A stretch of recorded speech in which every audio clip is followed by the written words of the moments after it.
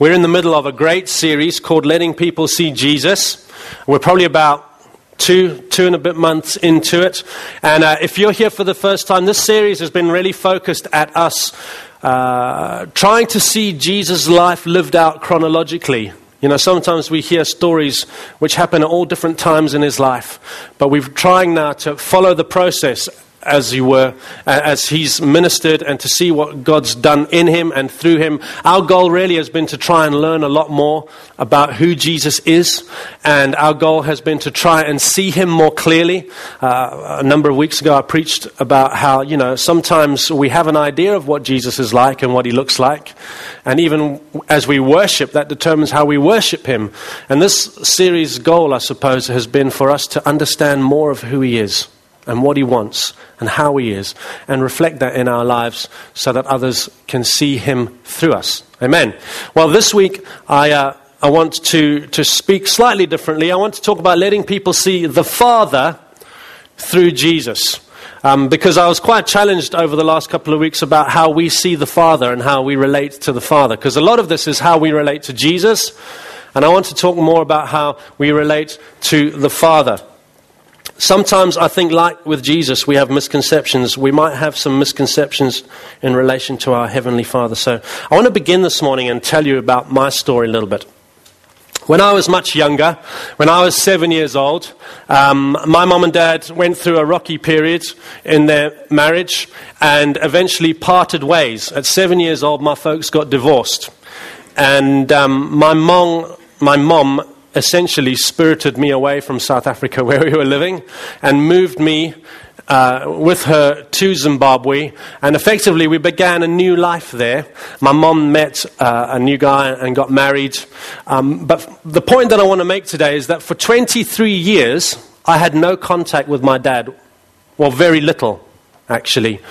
And after 23 years, when I was 30 years old, I found him again, or Heidi's sister was very involved in the process of that. I was reunited with him after 23 years. But during those 23 years, the point that I want to make is, as a 7-year-old boy, as time went on, I guess not seeing my dad or being around him so much made me forget what he was like. And so in many ways, I began to rely on what my mom would tell me about my dad. And unfortunately, a lot of what my mom told me about my dad was untrue. And so for 23 years, I had this understanding of my dad forming in my mind and in my heart that was incorrect. Okay? And essentially what was happening, I was beginning to see my dad through the lens of my mother, if that makes sense to you. You know, when you go outside on a clear night and you look at the moon, it's bright and it's wonderful, but it's so far away that you can't see a lot. And so what do? You get yourself a telescope, and in that telescope is a shaped, polished piece of glass called the lens. And when you look through that lens and you look at the moon, you see it more clearly than ever. And you see the kind of detail that you had no idea was there. And so that's kind of how I want to begin this morning. When we start to think about our Heavenly Father, I want to look at the lens by which we see him. What is the lens that you see God through? If I think about it, there are three common lenses. There we are. Three common lenses which distort the way that we see God. And I wonder if as I speak this morning, you might kind of say, yes, that might be me today. The first one is, a lot of the ways that we see God are determined by our tradition. Okay, we've used tradition a lot through this series, and Greg's spoken very, very well on this whole idea of tradition and how it can be unhealthy. When I talk about tradition today, I basically want to talk about what is your experience of the church. So you might have come, I suppose in many ways, there are two ditches that we have to be careful that we don't fall into when we talk about God and our tradition of him. On one side, you might have come from a tradition in church that presents God as being very authoritative, perhaps very aloof, unemotional, kind of distant, Not the kind of God that you feel that you can readily relate with, okay, because of the way he's been presented, okay, which is one distortion. The other is you may have come from a tradition in church where people are very free when they talk about the Father, and the danger is that it's almost over-familiar, right? We can be over-familiar with God in the way that we interact with him. It is possible. And so my first distortion as we speak this morning that we might have that affects the way that we see God is our tradition in church. It may be helpful, it may be really unhelpful. Another way that we can have a distorted view of our heavenly Father is because of our earthly father. I don't know what kind of family background you have come from. You might have had an awesome dad, and he has been really helpful for you to relate to God in the sense of God as your father. You may have not had a dad, right? Or you may have had a really rubbish dad, okay? Something may have happened in your life that has made you think about father figures in a really negative way, okay? That happens a lot, unfortunately. So maybe you're in that position today. You have a distorted view of God because of your earthly father. And the third one that I want to talk about this morning is you may have been one of those people who has dipped in and out of the Bible. Maybe you're not a big church goer. You might be here today and you're one of those who have just looked in the Old Testament and just seen this fire and brimstone kind of a God who strikes thousands of people down dead willy-nilly, who seems to just be really harsh and really judgmental. Maybe that's how you feel about God this morning. That's a common view that people have. They don't want to entertain Christianity because they just can't relate to this savage, vicious God who just kills people left, right, and center. You know, really harsh. I don't know if you relate to any of those today. But the kind of angle that I want to take this morning is that for us to really understand who God is as our Father, we need to look through the lens of Jesus. Jesus is the truest, most complete lens that we can look through when we try and understand who is God the Father. What's he really like? Okay? Jesus and a number of others made some really significant statements. He said, Jesus did, of himself. We'll have a look at it up here, please.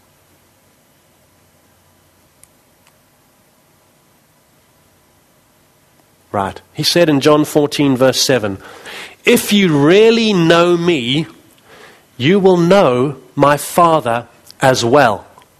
From now on, you do know him, and you have seen him." What's Jesus saying about himself right there? He says, if you know me, you know my Father.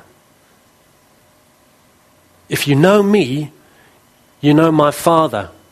And he goes on to say, effectively, because you've seen me, you do know him. He's saying, if you want to know what my dad is like, look at me. Look through me, because I am the truest lens to see what the Father is like.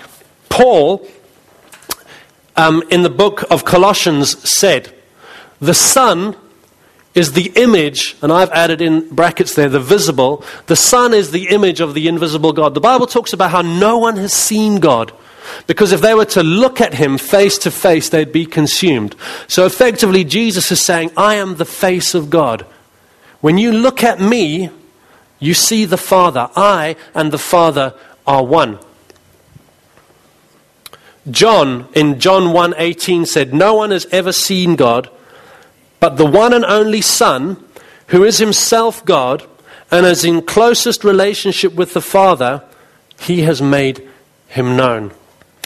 And then Jesus said again later on, in John 14:10, don't you believe that I am in the Father, and that the Father is in me? The words I say to you, I do not speak on my own authority. Rather, it is the Father living in me who is doing the work.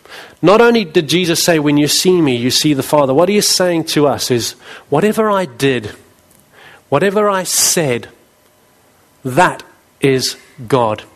Because Jesus clearly stated, I never came whatsoever to fulfill my own ambitions. I never came to say my own thing. I only ever said what the Father told me to say, and I only ever did what the Father wanted me to do. My life was lived expressly for the Father. So Jesus' life for us this morning, if we just get this point very clearly, Jesus' life is the best and truest lens for us to be able to look at our Heavenly Father today. And so let me ask you this morning, how have you been, how are you relating to God as your Father? Have any of these traditions or these three distortions that I've mentioned this morning, do they apply to you? Are you relating to Him currently as a distant, aloof God who is just somewhere out there, not really involved? Perhaps you are one of those people who are over familiar with Him. Maybe that's where you're at. Are you living in fear of Him? Are you afraid that anything you do, He could strike you down? I think that sometimes, I don't know if you can relate to this idea, that when you think about God the Father and you think about Jesus, sometimes people relate to them like the good cop and the bad cop. You know, how God is like the bad cop who comes down heavy and hard. And then Jesus was the nicer guy who kind of came to relate with you. You know, more easygoing, right? Have you ever felt like that? I definitely have. I found for a long time it was way much easier for me to relate to Jesus than to God the Father, because perhaps I felt one of these distortions was my thing, you know. There's a story in Luke chapter 15 that Jesus shares with us of the prodigal son. And because of time, I don't want us to read that whole story. But in Luke chapter 15, verses 11 to 32, Jesus essentially does a fantastic job of describing God as our Father. All right? And I'd encourage you to go away and read that story in your own time. But what's the kind of story that he paints? So very quickly, in that story, you have a young guy coming to his dad and saying, Dad, I want my inheritance now. Please, can I have my inheritance now?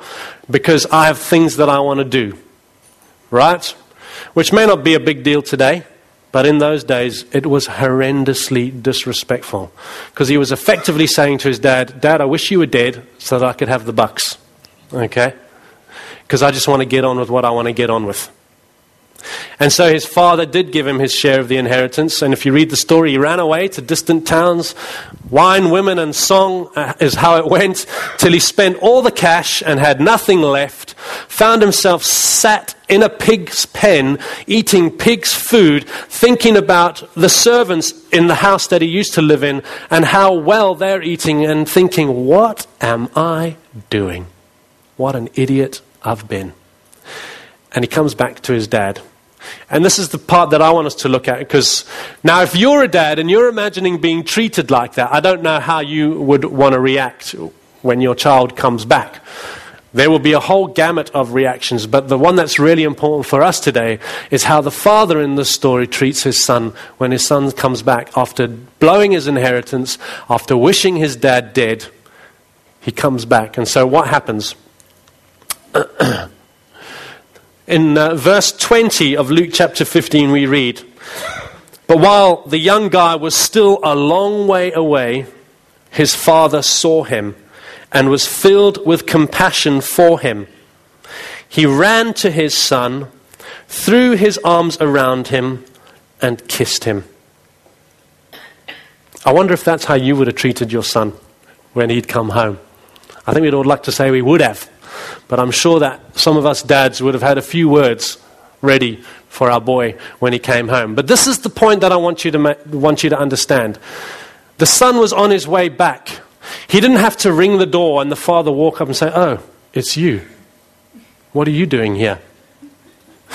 His father was looking. His father was positioned in such a way that he could see his son coming back from a very long way away. That's significant, isn't it? That says a lot about the father. It goes on to tell us that the father in the story was filled with compassion. He didn't punch him when he opened the door. He didn't tell the servants to drag him out of the compound and never let him come back. The Bible says the father was filled with compassion for him. Obviously, the son was disheveled, dirty, looking hungry, and the father just had compassion for him. The Bible tells us that the father threw his arms around his son and he kissed him. I imagine that father was the happiest man alive on that day. It's significant because that talks about God as our Father and how He treats us. And I was thinking about this story with my own dad, and I can relate to this in a funny way, right? For 23 years, as I said, I had not had anything to do with my dad. I had forgotten him in many, many ways. But my dad remembered a lot about me because at the time when I was taken away, he was an adult and had very fresh memories. And so when we got in touch with him and we took a trip down from Zimbabwe to South Africa to meet him, I was feeling really anxious, I suppose, in a way. I didn't know how I felt. Because in my mind, I had all these ideas about who my dad was, and they were wrong. But also, how am I going to be I don't really know this guy anymore. Do you know what I mean? And so we drove into the city and drove up to, they lived in a gated complex. And we rang the bell. I was driving the car. We rang the bell of his house in the complex. And it was just like, wow, in a few moments I'm going to see my dad. I wonder what it's going to be like to see him for the first time, you know. I was feeling a bit nervous and a bit apprehensive. How was I going to say hi? How was I going to act? Was it going to feel weird? You know? I tell you what, I had not got through that gate and my dad was running down the driveway. And I had my window open because I'd had to speak into an intercom, and he half dived through the window and was squeezing the heck out of me. And I was like, awkward, you know, feeling really strange.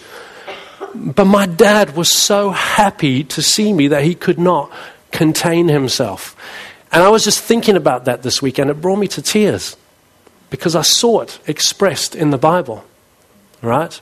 I'll tell you a little bit more about my story a bit later on. But the father felt compassion for his son and was delighted to see him. So what does that mean for you and I? Talking from God's perspective, how does He relate to us? Okay? Because all we know is how we have been relating to Him. But that story tells us something very different maybe to what we've been thinking. In the book of Romans chapter 8, verse 15, Paul writes there, "For you did not receive a spirit that makes you a slave again to fear, but you received the spirit of adoption, and by Him we cry, Abba, Father." I want to take a few moments this morning and just bring out 2 points from this verse, which I think are so significant for us, and how we relate to our heavenly Dad. Okay? Really important for us. The first phrase I want to light on is this whole idea of the spirit of adoption. Adoption is a difficult thing for many people in this life, okay?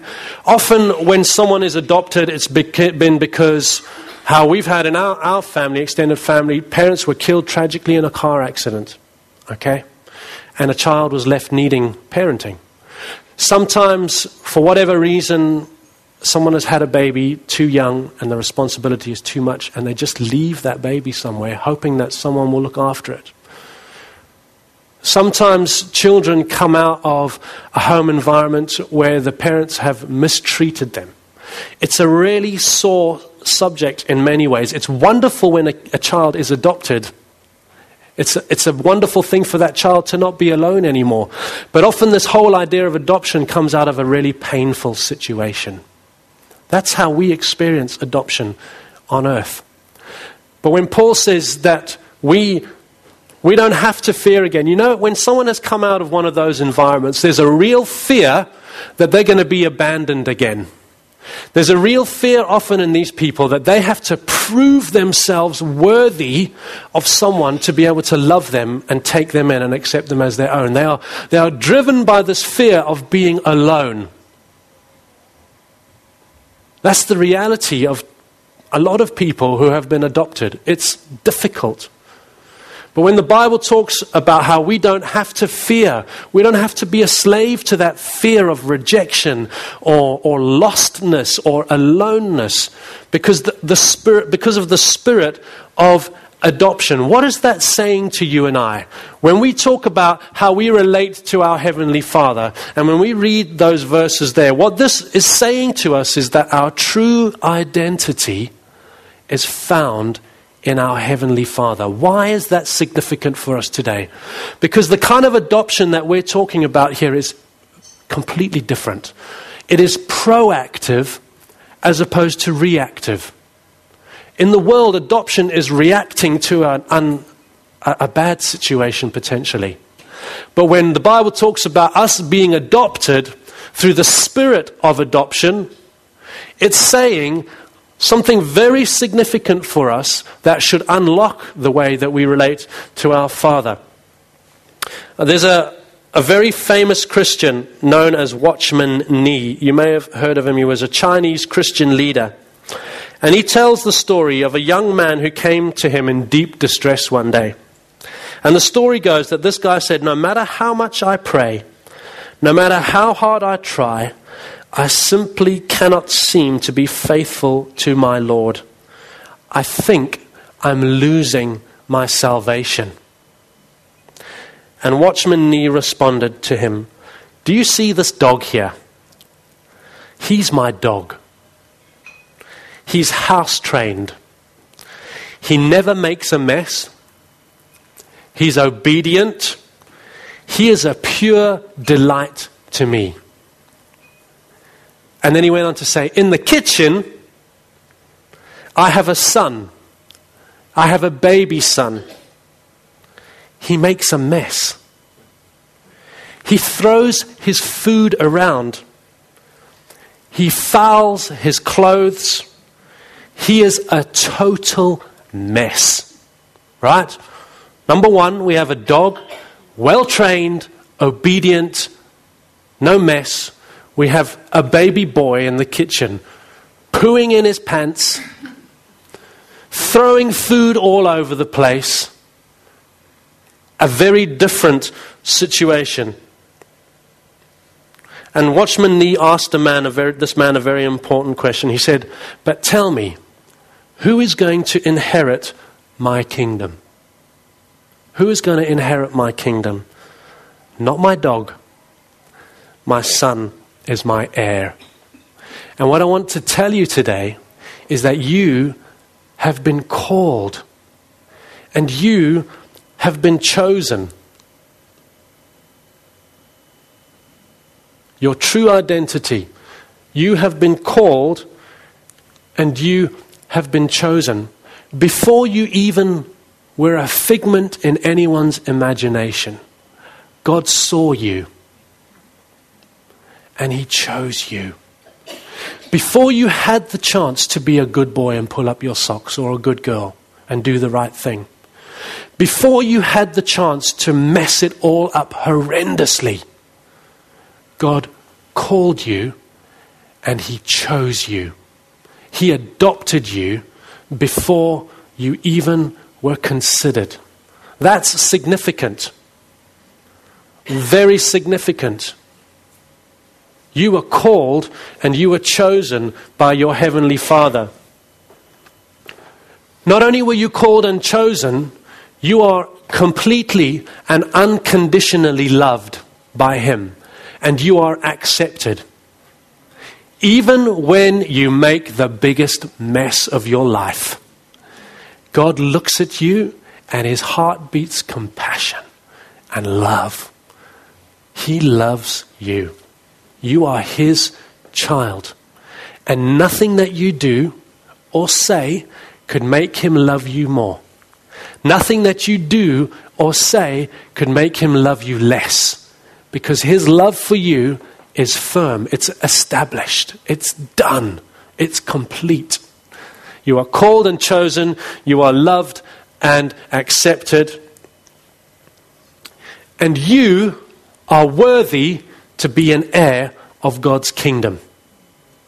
Hey, no matter what you do, no matter what you say, no matter how messy you are or how big a problem you think you've made, no matter how unworthy you think you are or undeserving, you are an heir of the kingdom of God.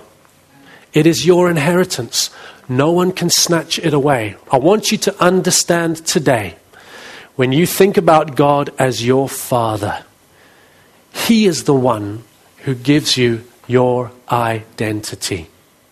Not this life, not what's happened to you, not what people have said about you, not what you may have done.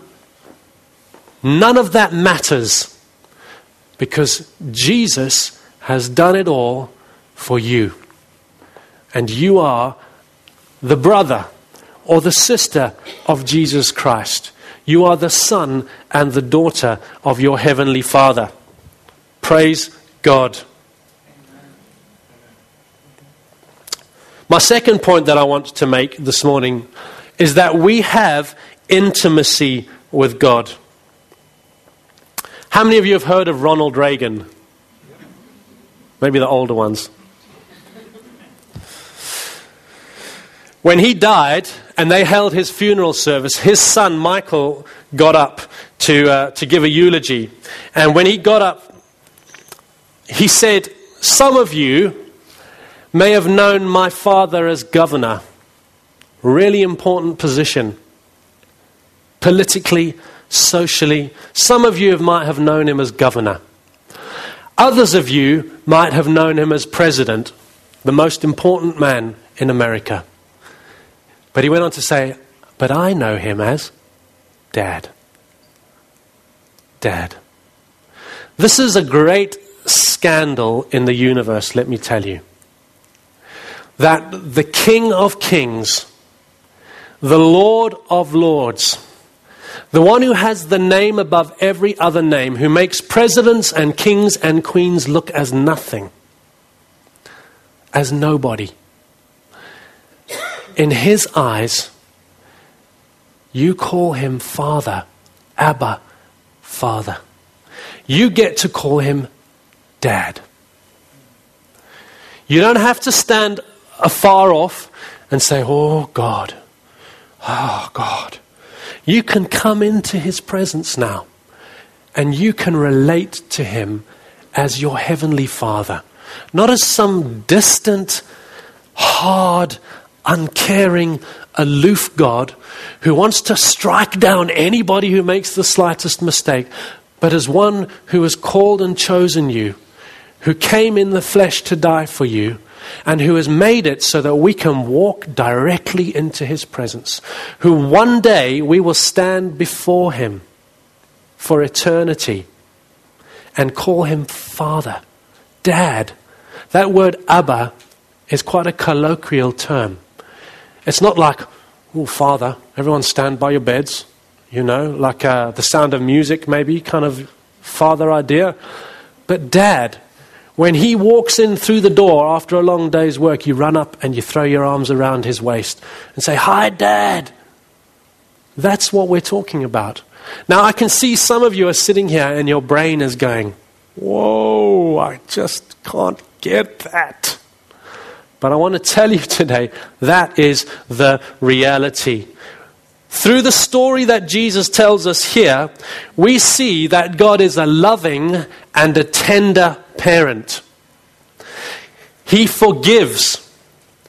He heals the brokenhearted.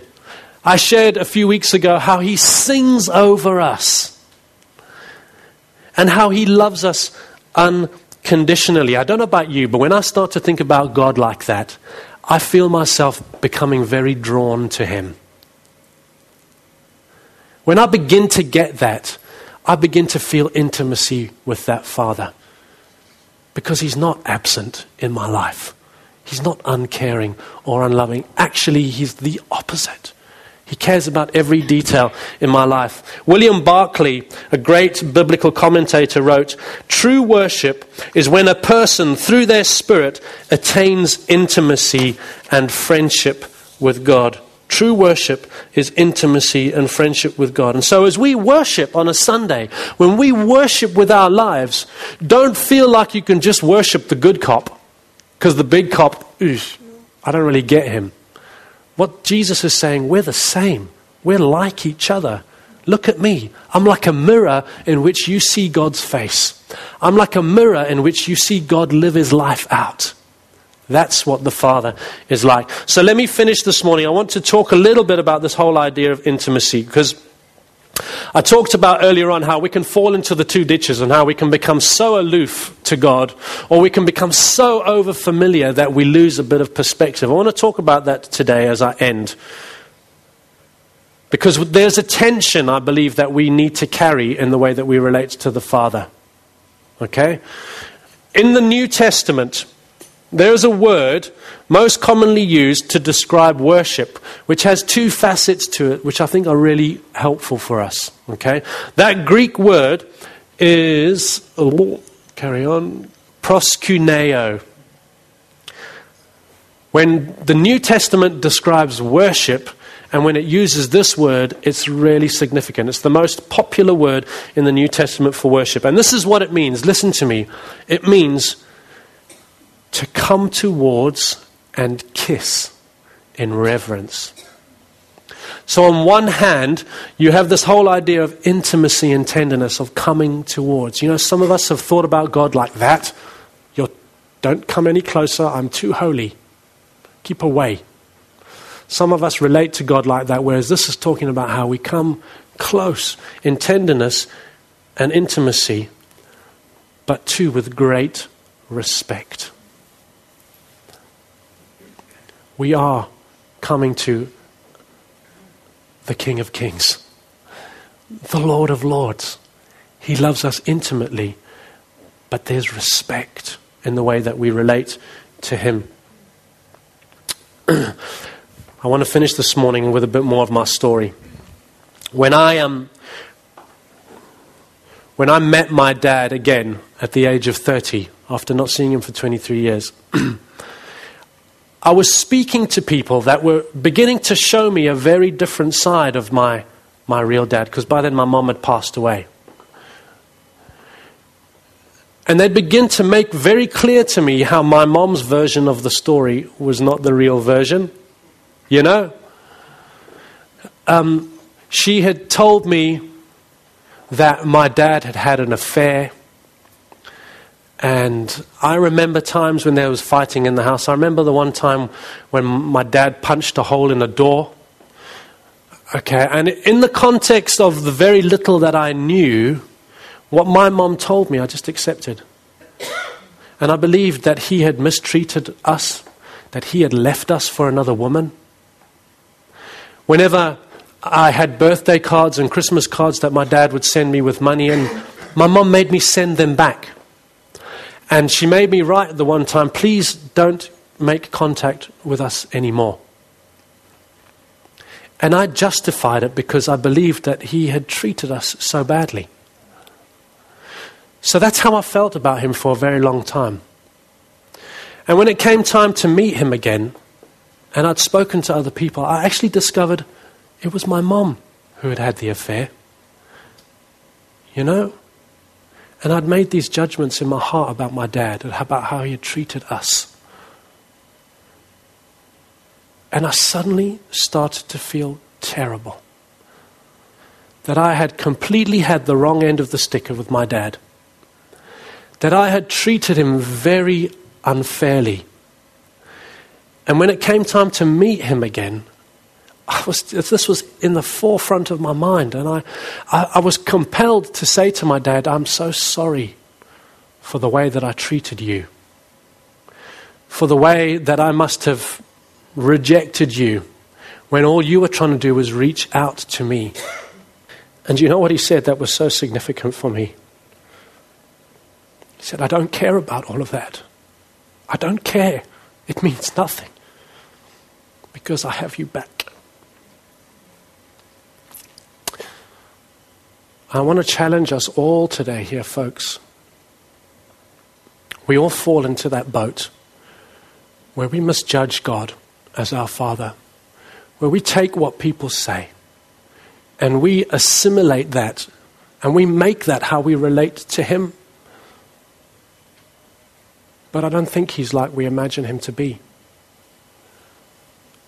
I think he's like the prodigal son's father. I think he's like my father, who doesn't care what you've done, who doesn't care where you've been, what you've said, what you've thought. He just wants you back. And you might be sat here today and you've wandered away from the Lord. And you feel like if I come back, I'm just going to get a hiding. I'm just going to get told what a mistake I've made, how rubbish I've been. Maybe you're even just afraid to come back because you just think, I'm not worthy to come back. Maybe you've never actually approached God whatsoever because you've felt completely unworthy. I want to tell you today, your Father loves you dearly. And he is filled with compassion for you. The most important thing to him is not how you come back or what you've done, but that you're home.